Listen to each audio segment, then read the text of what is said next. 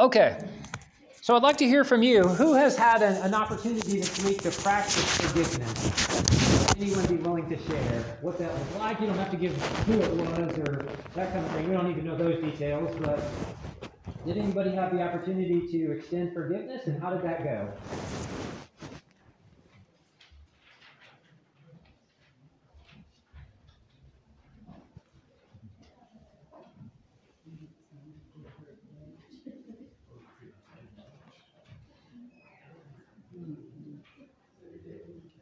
Or maybe someone forgave you.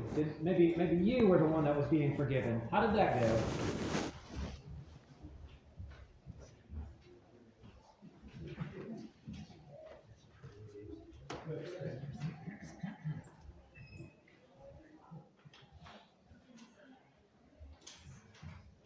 Okay, well, thank you, Scott. Had to ask my wife for forgiveness. Happened once every couple of months.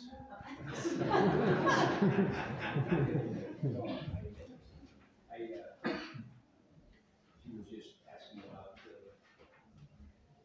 some minor health issues, and I'm not that old, I'm not that unhealthy, and price away. So I had to ask for forgiveness. Sure. Good, she forgave me. Good. Glad to hear. Yeah, thank you for sharing. Forgiveness, because I had already forgiven him, but I brought something up last week in a more joking way, and I feel like that it should not have been mentioned. So I told him if I do that ever, please bring it to my attention, and because I don't want him to feel like I haven't forgiven him and bring something up that I shouldn't. Good. Yeah, thank you. Yeah, it definitely takes humility as parents to ask their children, especially for forgiveness, but that's good. So Tracy had mentioned, last week I started with an introduction to a true story.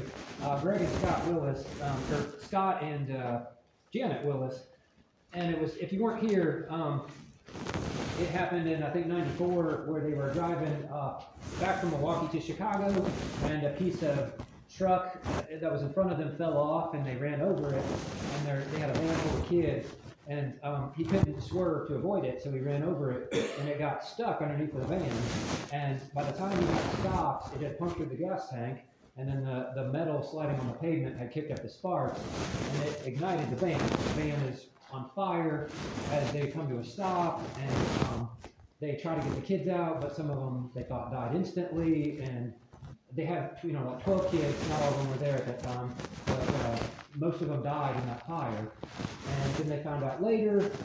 Originally, they were told that it was instant; they didn't feel any pain, and then they found out later that some of them suffered during it.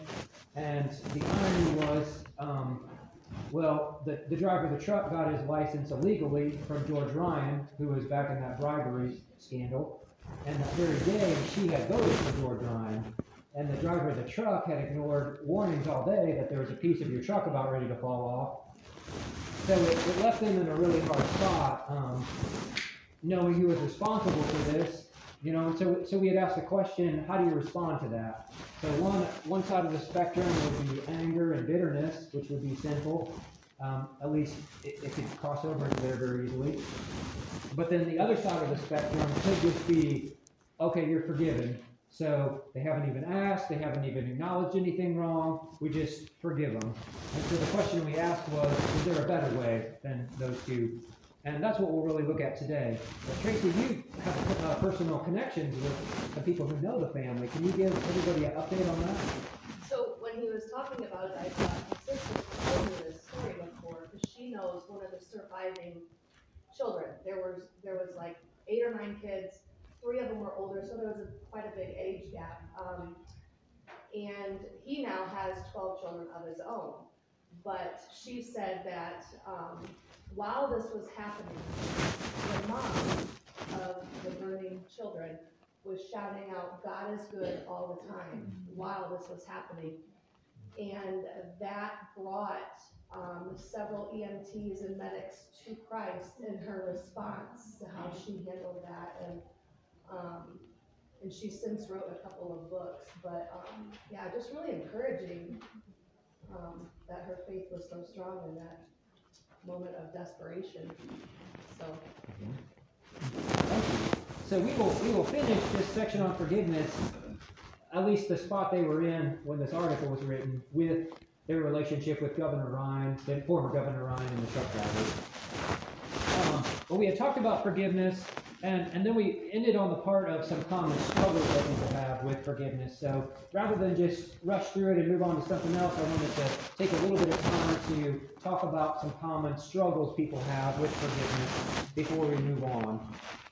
So one struggle is they say something like, I can't forgive, I was hurt too badly.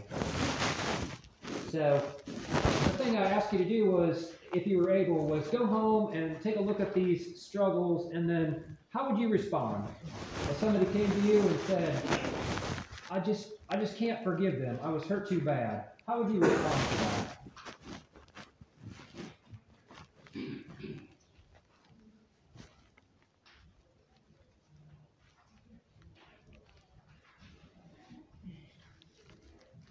I think as my wife and I talked about this week, one of the things that came up was in this response, it's all about the other person has done this really bad thing, when probably what we need to deal with is what we have going on the inside of, it might be more of, I can't forgive yet, I haven't dealt with all the pain I feel over this, and so I think I would try to help that person or myself deal with looking away from how bad was the thing they did to what am I actually processing? How do I actually feel about this?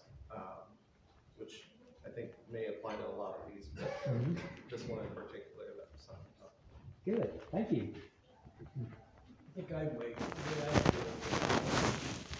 think life's unfair. And even though you're right or wrong, you should go to the person and ask for forgiveness. You're, in a way, letting the devil, if you don't correct it, the devil's gonna interfere there, and you don't want that. If you get like I said, life's too short. You're hurting nobody but yourself, actually. That's how I look at it. Okay.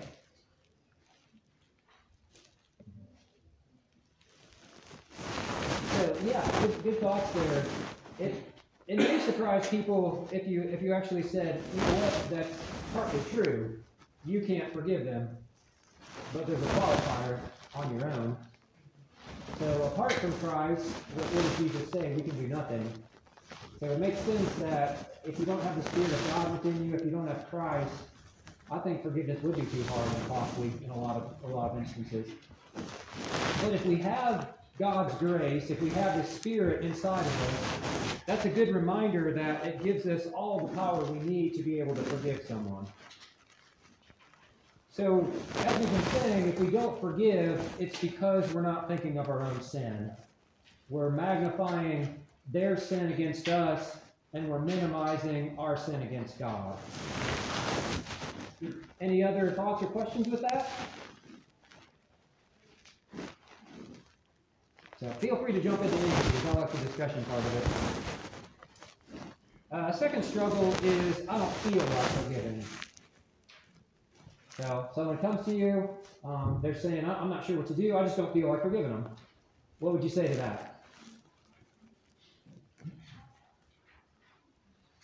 We don't have a choice. So, if we're doing God's way, we really don't have a choice. Okay.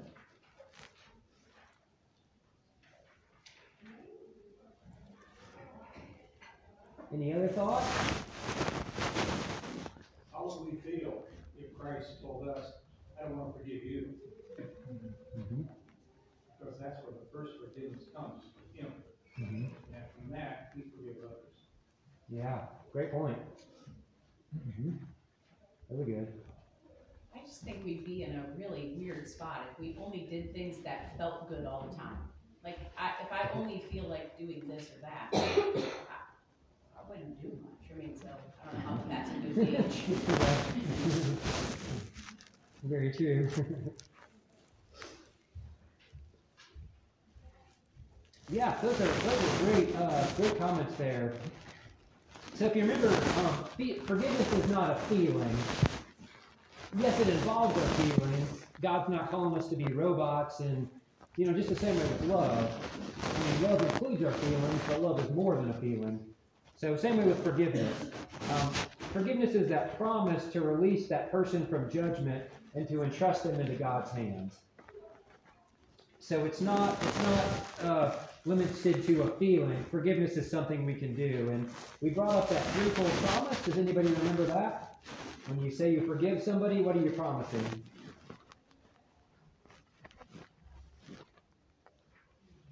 And it's okay to use your notes if you want to.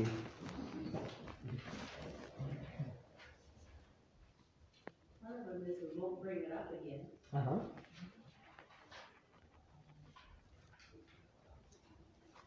So it's a promise not to bring this sin up to myself, not to bring this up to that other person to hurt them with it, and not to bring it up to others. So when we don't feel like forgiving, we are reminding ourselves of that promise and continuing to proclaim that promise to ourselves right there. What have I promised to do to that other person? Any other thoughts or comments on that struggle right there? I don't feel like forgiving.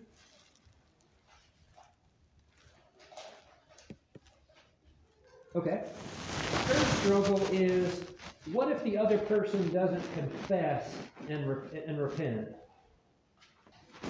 Then what do? Now the reason I bring this up is, well, actually let me ask it as a question. So is forgiveness unconditional or conditional? Meaning, is forgiveness something you do no matter what they do? Or do you forgive conditioned on their repentance?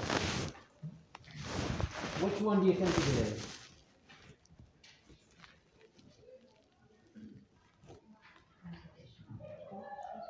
Maybe we'll take a vote. Let's determine our doctrine by voting here. So, all right, raise your hand if you think that forgiveness is unconditional. So no matter if the other person asks or not, we are to forgive. Okay, that's okay. Who thinks it's conditional? So you forgive conditioned on their repentance. Not too many on that side. What if I told you the answer to the question was yes? What do you mean yes? So the Bible actually talks about both kinds. So, for example, there are some scripture. Let's take a look at this.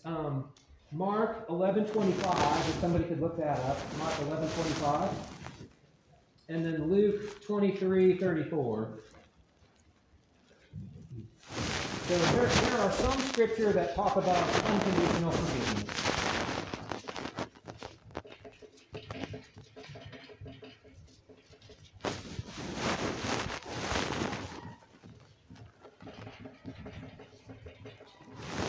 So who has Mark 11:25. Feel free to read it if you have it.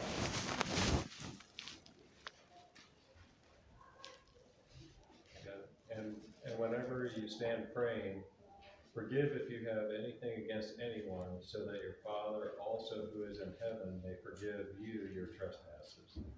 Okay. So notice in that passage right there, there's no mention of whether or not they ask. That's just an unconditional forgiveness mentioned in that passage right there. So how about Luke 23, verse 34?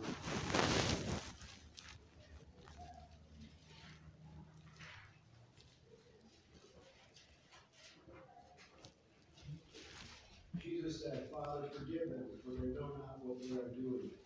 And he divided up his clothing while casting lots. Okay. So there we would have what would, I think, be more of an unconditional forgiveness right there.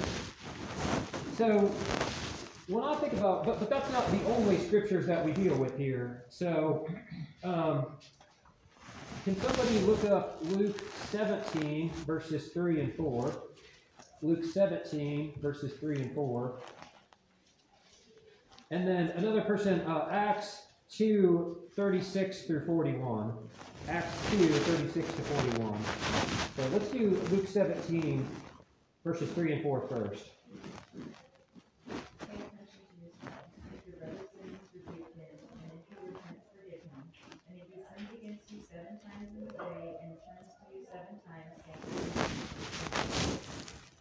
Okay. So what do you see from forgiveness in that verse right there? Is it conditional or unconditional? He's saying if your brother repents, then forgive him. So we would say from that passage right there, it's more of a conditional forgiveness if he repents. How about Acts 2, 36 to 41?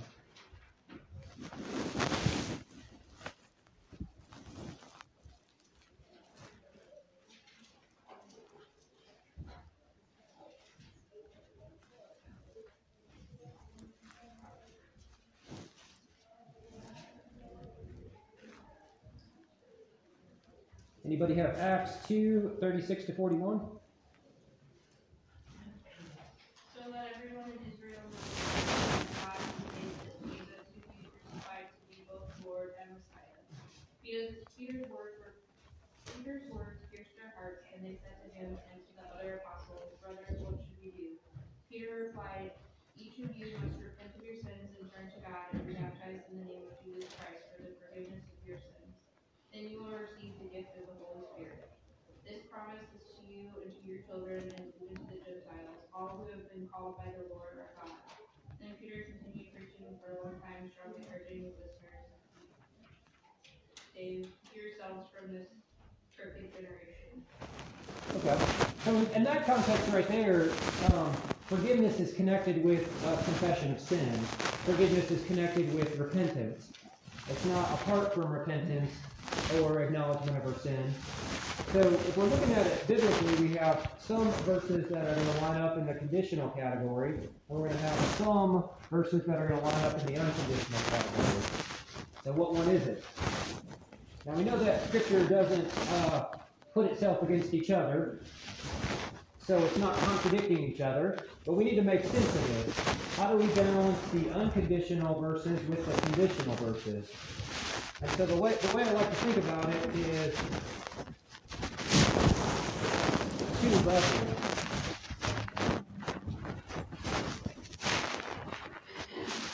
So I believe that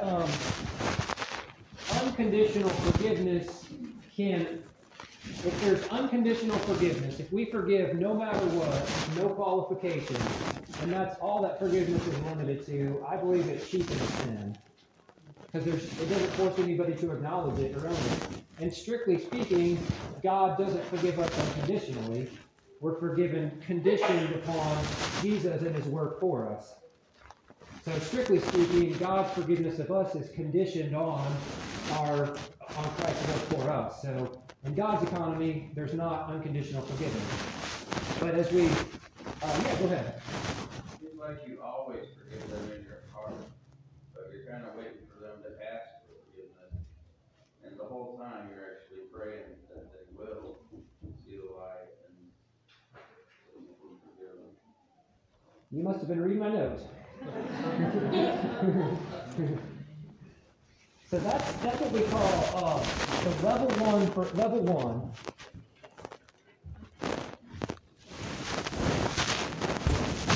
No, I was just gonna make another comment, but I think you're going there already. Okay. So level one forgiveness is what we call attitudinal forgiveness. Attitudinal. Don't necessarily look at my spelling. Take that with a grain of salt. But attitudinal forgiveness is what we would call heart forgiveness.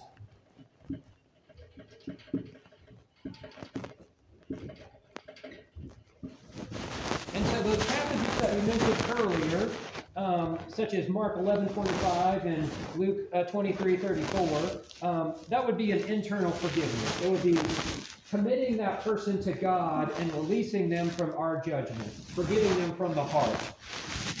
So there's a number of verses here that talk about that. I'll read some of them. I won't look them all up, but just for example, James 4:12. There's one lawgiver and judge who is able to save and to destroy, but who are you to judge your neighbor? So that's a reminder that we're not God, we're not the judge. Genesis 50:19, Joseph said to them, don't be afraid. Am I in the place of God?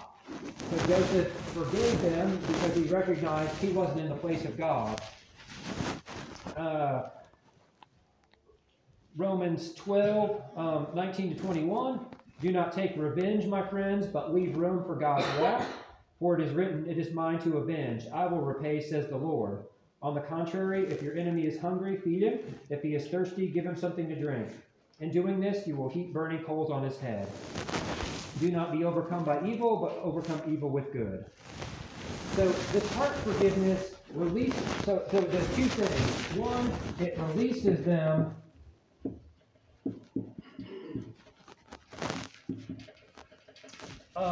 from that debt they owe.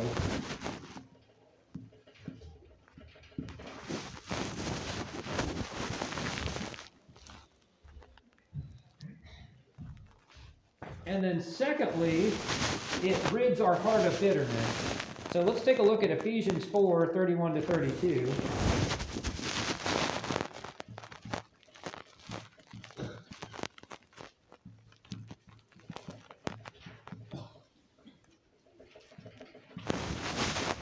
Ephesians 4:31-32 says this, get rid of all bitterness, rage, anger, brawling, slander, along with every form of malice. Be kind and compassionate to one another, forgiving each other, just as in Christ God forgave you. So if you don't forgive your brother or sister from the heart, it's going to lead to a harboring of bitterness and anger there. So your attitude toward them, unconditionally, no matter if they acknowledge their sin or not, has to be one of forgiveness.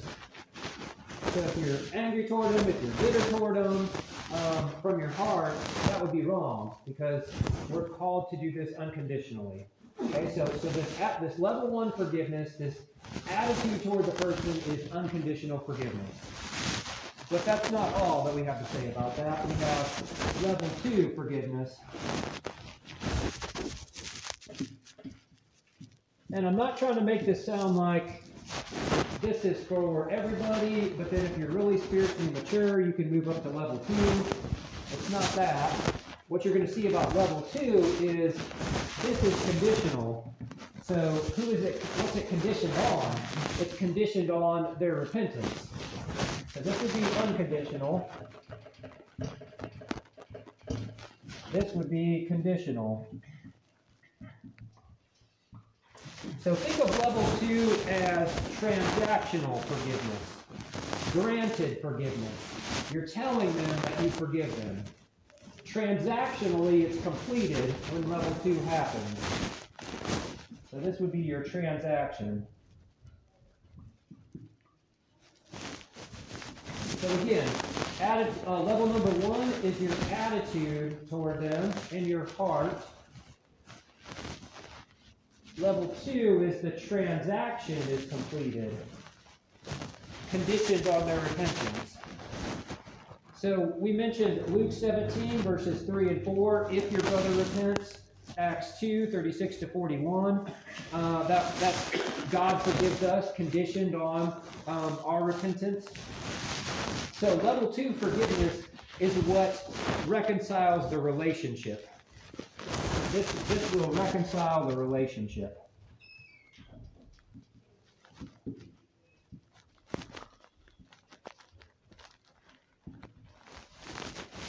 Now this can seem a little, maybe a little challenging if this is the first time you've heard something like this. You were probably hoping it would be one or the other. And now we're saying, well, no, actually, there's a heart forgiveness that's unconditional, but there's a transaction part of it that's conditional. That can be a kind of complicated sometimes in our minds to work through that. Okay, so in the case of Scott and Janet Willis, they had a great example of how they did this. So they wrote to Governor Ryan, and they said this.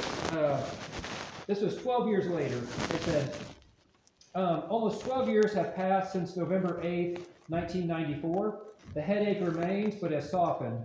Janet and I have prayed not to have a bitter or revengeful spirit. We've got the attitude of forgiveness. These feelings have only occasionally flared up, but have not consumed or dominated our thoughts and are not the motive for this letter. Our thoughts are not on punishment. That's for the court to decide. The real tragedy is that no reconciliation has yet been attained between George Ryan and Janet and me. My wife and I have a strong desire to forgive Governor Ryan, but it must be on an honest basis. Sorrow and admission. Now they recognize that this hasn't happened yet. So level 2 forgiveness is not always possible. The other person may never own up to their sin. They may never confess it and ask for forgiveness. You can always do this. This is your responsibility right here. Now we are to do everything on our responsibility to work toward level 2 forgiveness. But if the other person doesn't want to acknowledge their sin and confess it, then the transaction can't be completed yet. So that will raise the question, what if this person never repents? What if it's a family member? What if it's somebody in your church that never owns up to it? What do you do then?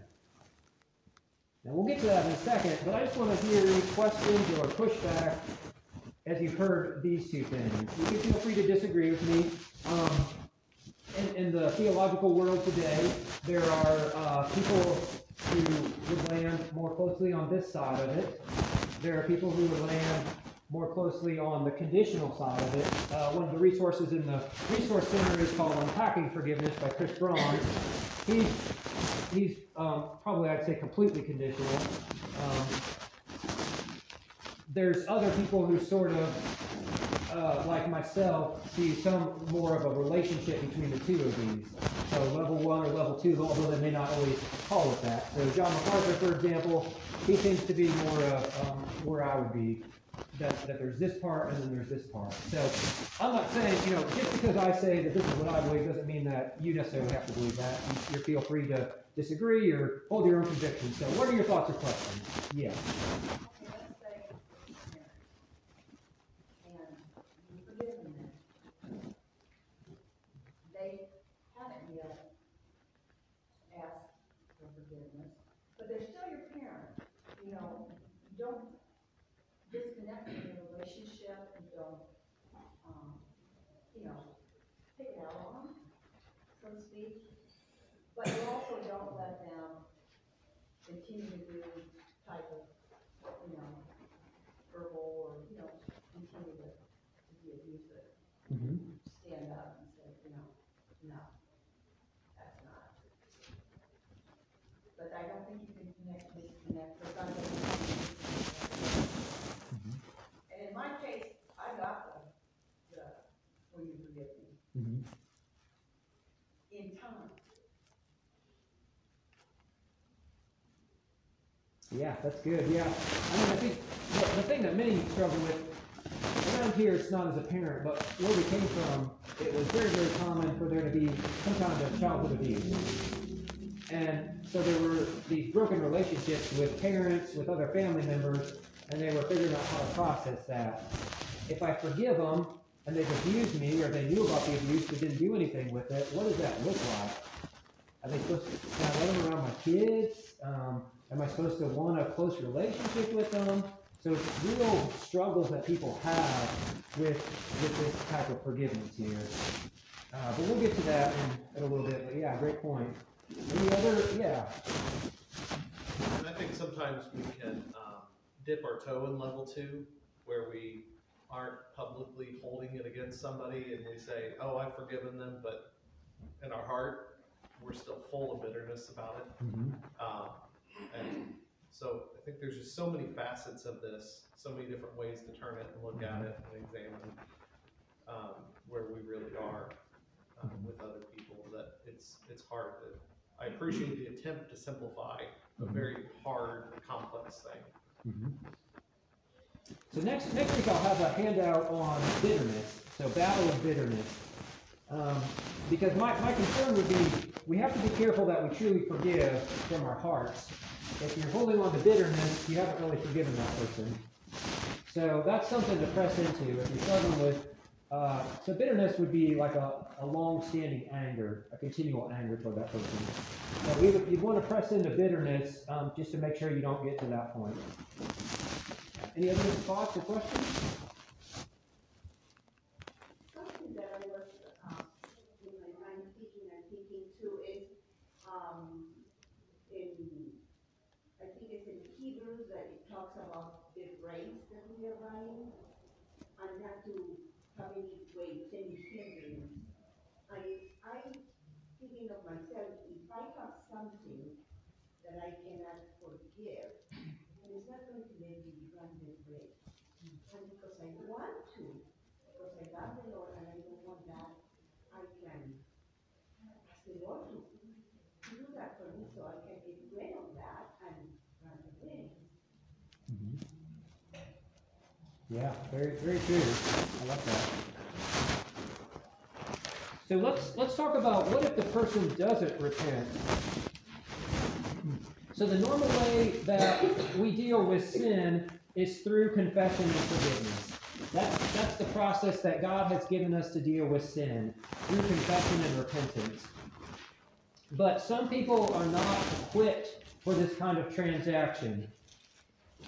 They could either be unbelievers, or they just haven't had the correct biblical teaching.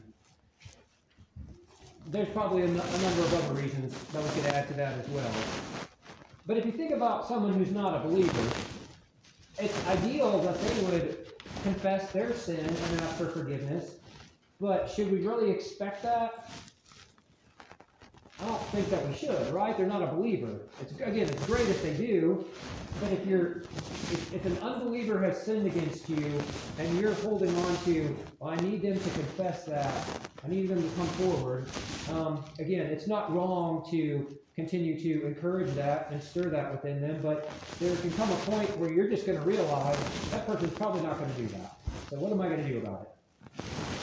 Or if it's another Christian that maybe hasn't grown up in a church where this has been taught, they just don't know about it, and you're in some kind of thing like that, there's an understanding there that they're just not equipped for this transaction yet.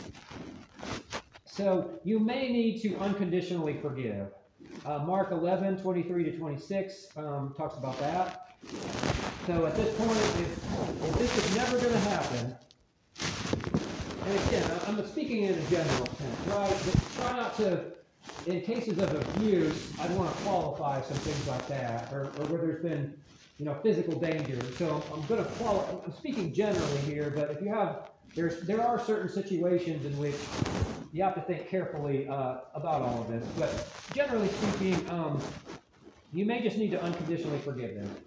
So they're either an unbeliever or they're not equipped for the transaction. You could continue this out and always see that there's a break in that relationship, but you may choose to unconditionally forgive and move on with the relationship. We're definitely told not to take revenge. That's in Romans 12, like we talked about, 14-21. We want to show them love. Matthew 5, verses 43-44. There's a place for God's wrath. So, forgiveness is about the recognition that we're not the judge here. When I fail to forgive somebody, it's because I'm stepping into the role as judge. Well, I don't care that God's forgiven you. I'm the judge, and until I forgive you, things are not going to move forward. So remember that God is the judge there. And, 2 Timothy 4, verses 14-15, Deuteronomy 32-35 remind us that God will have his place for his wrath. Now, how about Matthew 7:6? Anyone familiar with that? it's kind of a funny thing, funny statement that Jesus says there.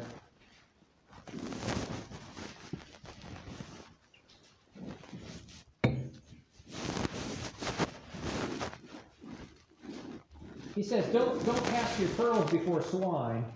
Don't give to the dogs what's holy. Now, we could spend a lot of time on Matthew 7, those first 6 verses right there, but about what do you mean by do not judge, but that's not the point of the day. The point is, Jesus even recognizes that you can get to a place where that person's just not going to be equipped to have that conversation. And if you keep pressing them, if you keep trying to dive into things, if you keep throwing that before them, what are they going to do? They're going to turn on you and attack you. So there's a recognition like, we just need to move on with this. We are told to be gracious to all people. Luke 6, verses 27 to 31. We're told to think the best of others. We're told to trust God, Psalm 73. We're told to watch out for bitterness. You see that especially Hebrews 12, 15 to 17.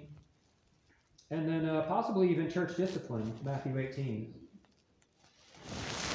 So again, if there's danger to your safety, then level 2 forgiveness may not be always possible. So abuse or rape would be common examples of that. If someone has abused you or raped you, it would be unwise probably to seek that level 2 transaction with them. Again, you have to be very wise if you're going to do that. So use caution and wisdom if you believe that there's a danger for yourself, or if the possibility that they could hurt you or themselves when confronted with their sin.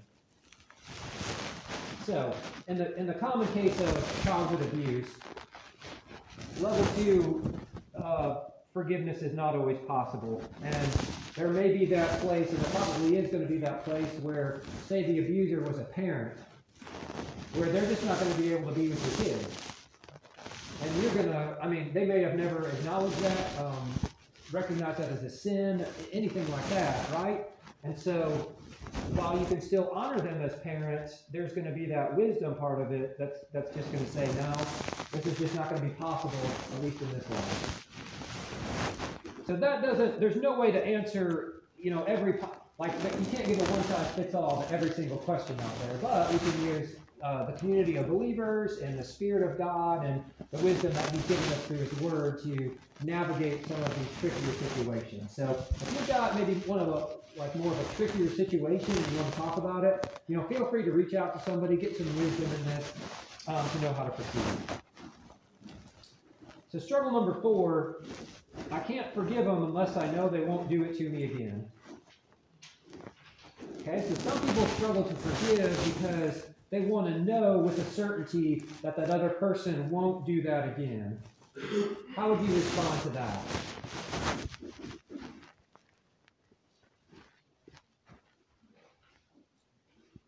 I'm so grateful that God doesn't apply that standard to me. If I expect to receive that, I need to be a dispenser of that. Mm-hmm. Yeah, good.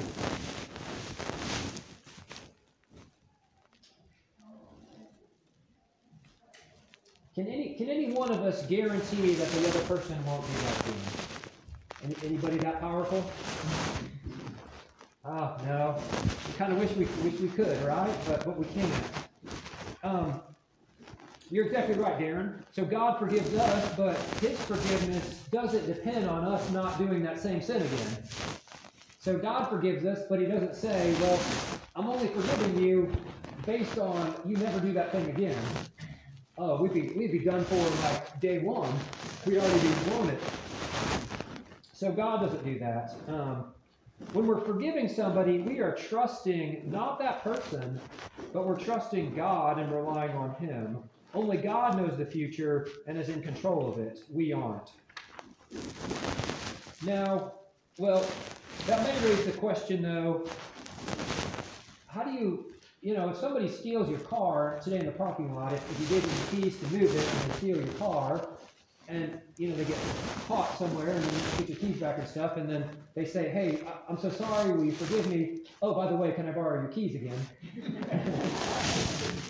How do we navigate that? We'll get to that in just a little bit right here. But any other thoughts or questions on that particular struggle right there? I can't forgive unless I know they won't mention me again.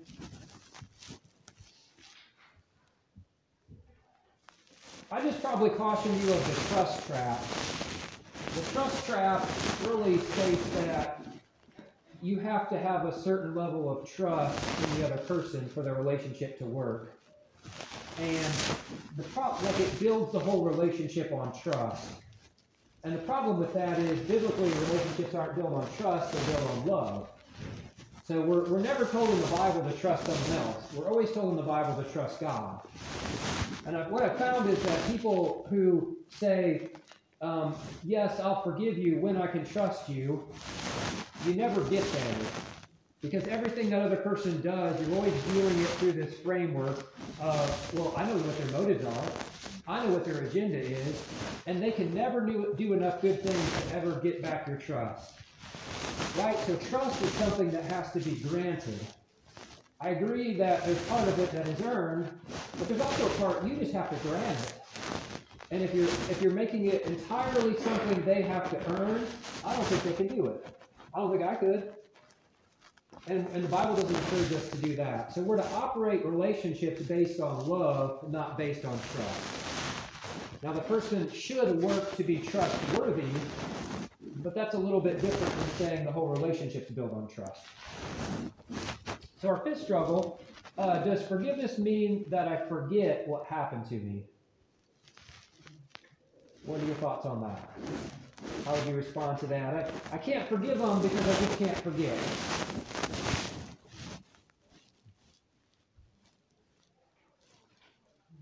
I don't think so. I think you can remember, but like Tracy said in the very beginning, but it's our responsibility to not bring it up as a tool. Mm-hmm. I mean, the wisdom part plays into remembering. Mm-hmm. Yeah. I think there's a lot of things that don't ever forget. Mm-hmm. 9/11, Pearl Harbor, those are all horrible things that happened in this world. Mm-hmm. We've been told not to forget them ever. But the fact to remember these because what can we do to prevent that relationship from being strained again in the future? Uh-huh. What we as Christians can do to remember the good things that came out of that thing. For example, after 9/11, the revival of someone in the church after that. How can we perpetuate the good things that come out of the bad? Yeah. Isn't there a country music song that says something like, God may forgive, but Mama don't forget? I know there's something like that, right? That's been a while though. But that's kind of the mentality that people can have. Well, I just can't forgive them because I can't forget about it. So, and people can even confuse Scripture with that. So that they take those passages such as Isaiah 43:25, talks about the Lord not remembering our sins. So we talked about this earlier. That doesn't mean that God has divine amnesia, where he loses all consciousness of what happened to us. It means that he's not bringing that sin back up against us again. Now, I think that it would be dangerous sometimes to forget, in some cases, what that person actually did to you. I mean, if they tried to kill you, and you were just like, I'm going to forget about that, and you're like, I don't know about that. Hey, you want to go for a ride next week? Oh, yeah, you tried to stab me with a knife the last time you were in the car. I'll just forget about that. I mean, like, no, it doesn't work like that. So, it could be dangerous, but generally speaking, if you keep dwelling on what they did to you, it will present challenges of forgiveness. I think that's pretty true. The more we dwell on what they did against us, the more difficult it will be to forgive them. Struggle number 6. Does forgiveness mean there are no consequences? How would you respond to that?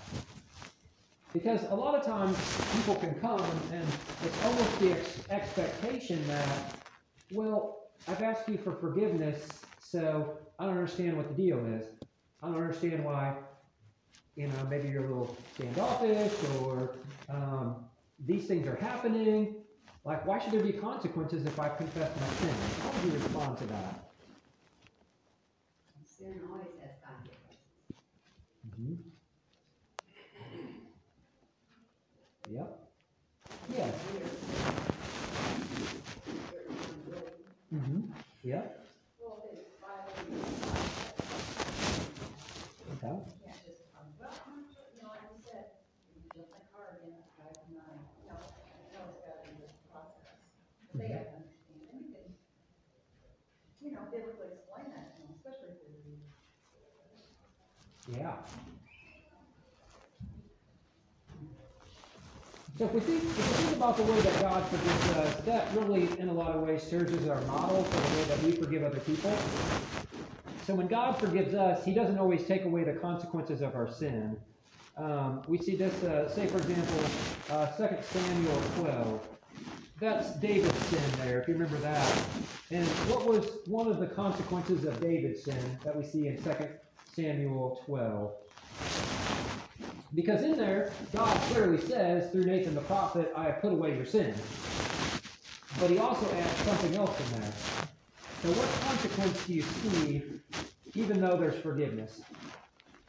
The baby died. Yeah. So there's no way to wind the clock back up. There's no way to put all the toothpaste back in. What's it called? Kyle, what's that thing called that you put the toothpaste in? Yeah, I don't know either. Like a tube. A tube. When you squeeze the toothpaste out, you can try to push it back in there, right? But you can't make it like they did at the factory. It's going to leave a smear and messiness, right? And same way with our forgiveness. God forgives us, but He doesn't just, He doesn't just leave it so there's no consequences to our sin. So remember, as we think about consequences, when another person sins against us, we can't always control or have a say in all of the consequences. For example, if someone does something illegal and the authorities are involved in it, say like CPS or something, there's part of that is out of our hand. You can't control where that's going to go. But there's still a say that we have in some of those consequences.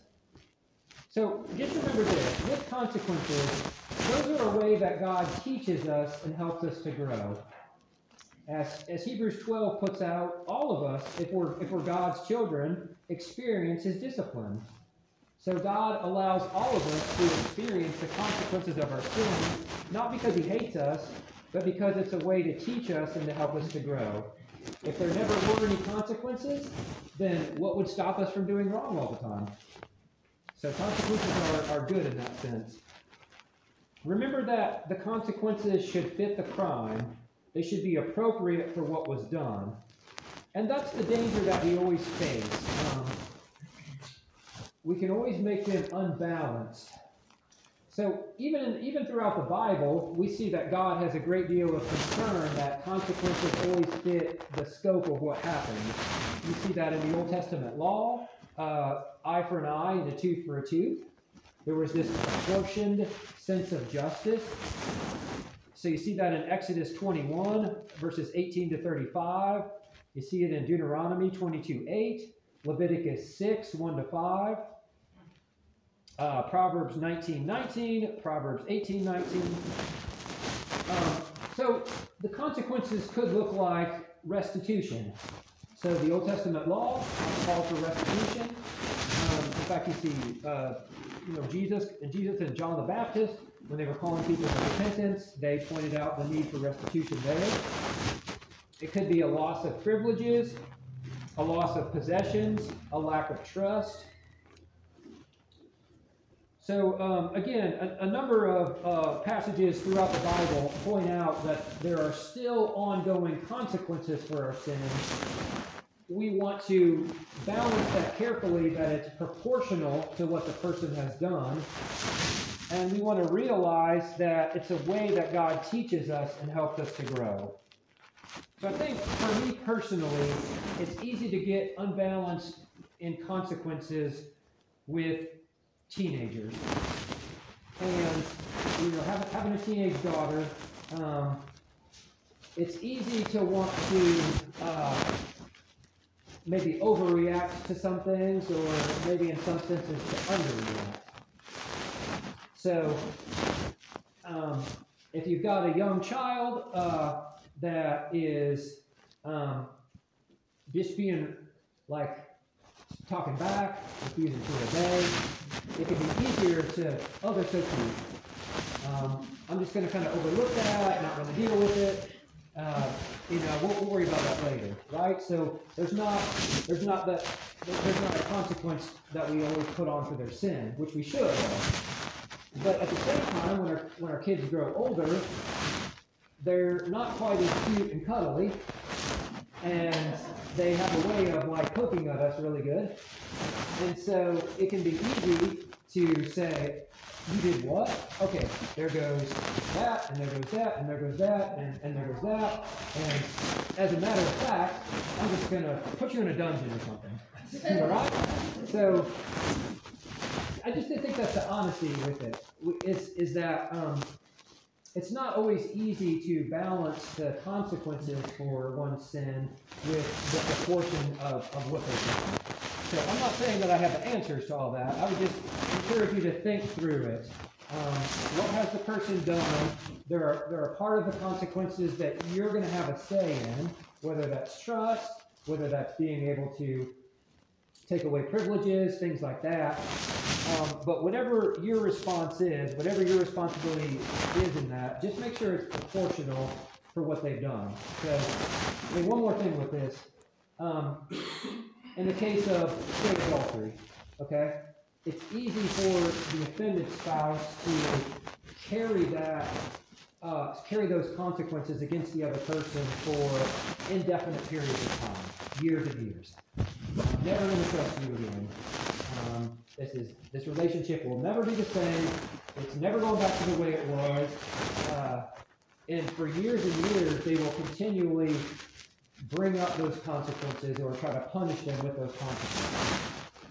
Now, in no way does that, again, no way should we underestimate the nature of that sin, but by the same token, to punish somebody indefinitely also is not right.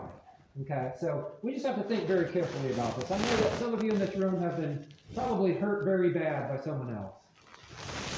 And your flesh would want to make them pay that for the rest of their lives. But that's not the way that God treats us. Therefore, that's not the way that we should treat other people. Finally, last one here. Should I forgive myself? Should I forgive myself? So again, another common challenge that people will bring up. Well, I know that God has forgiven me, but I can't forgive myself. Well, what kind of response do you have for that? What would you say to that person?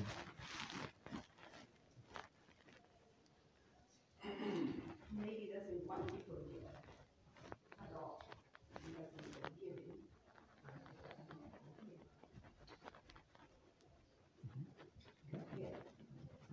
Okay.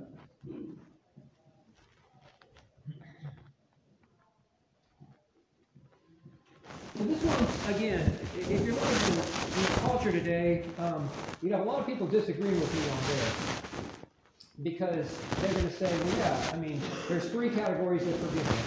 Well, they wouldn't use the God category, but they would definitely say that this is a category that people have. They can't forgive themselves. And I'm not saying that people don't raise that question. I'm not saying that people aren't navigating with that tension, but I think it's the wrong way to frame that whole conversation. So you can double check my work. So you can go home and look through the Bible, look up in your concordance every mention of forgiveness. Okay, and you're going to see that there's two categories that forgiveness falls under: vertical and horizontal. Vertical in the sense of God forgiving us. We never forgive God.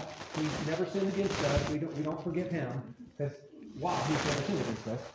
So vertical forgiveness, God forgiving us, and then horizontal forgiveness, we are forgiving other people.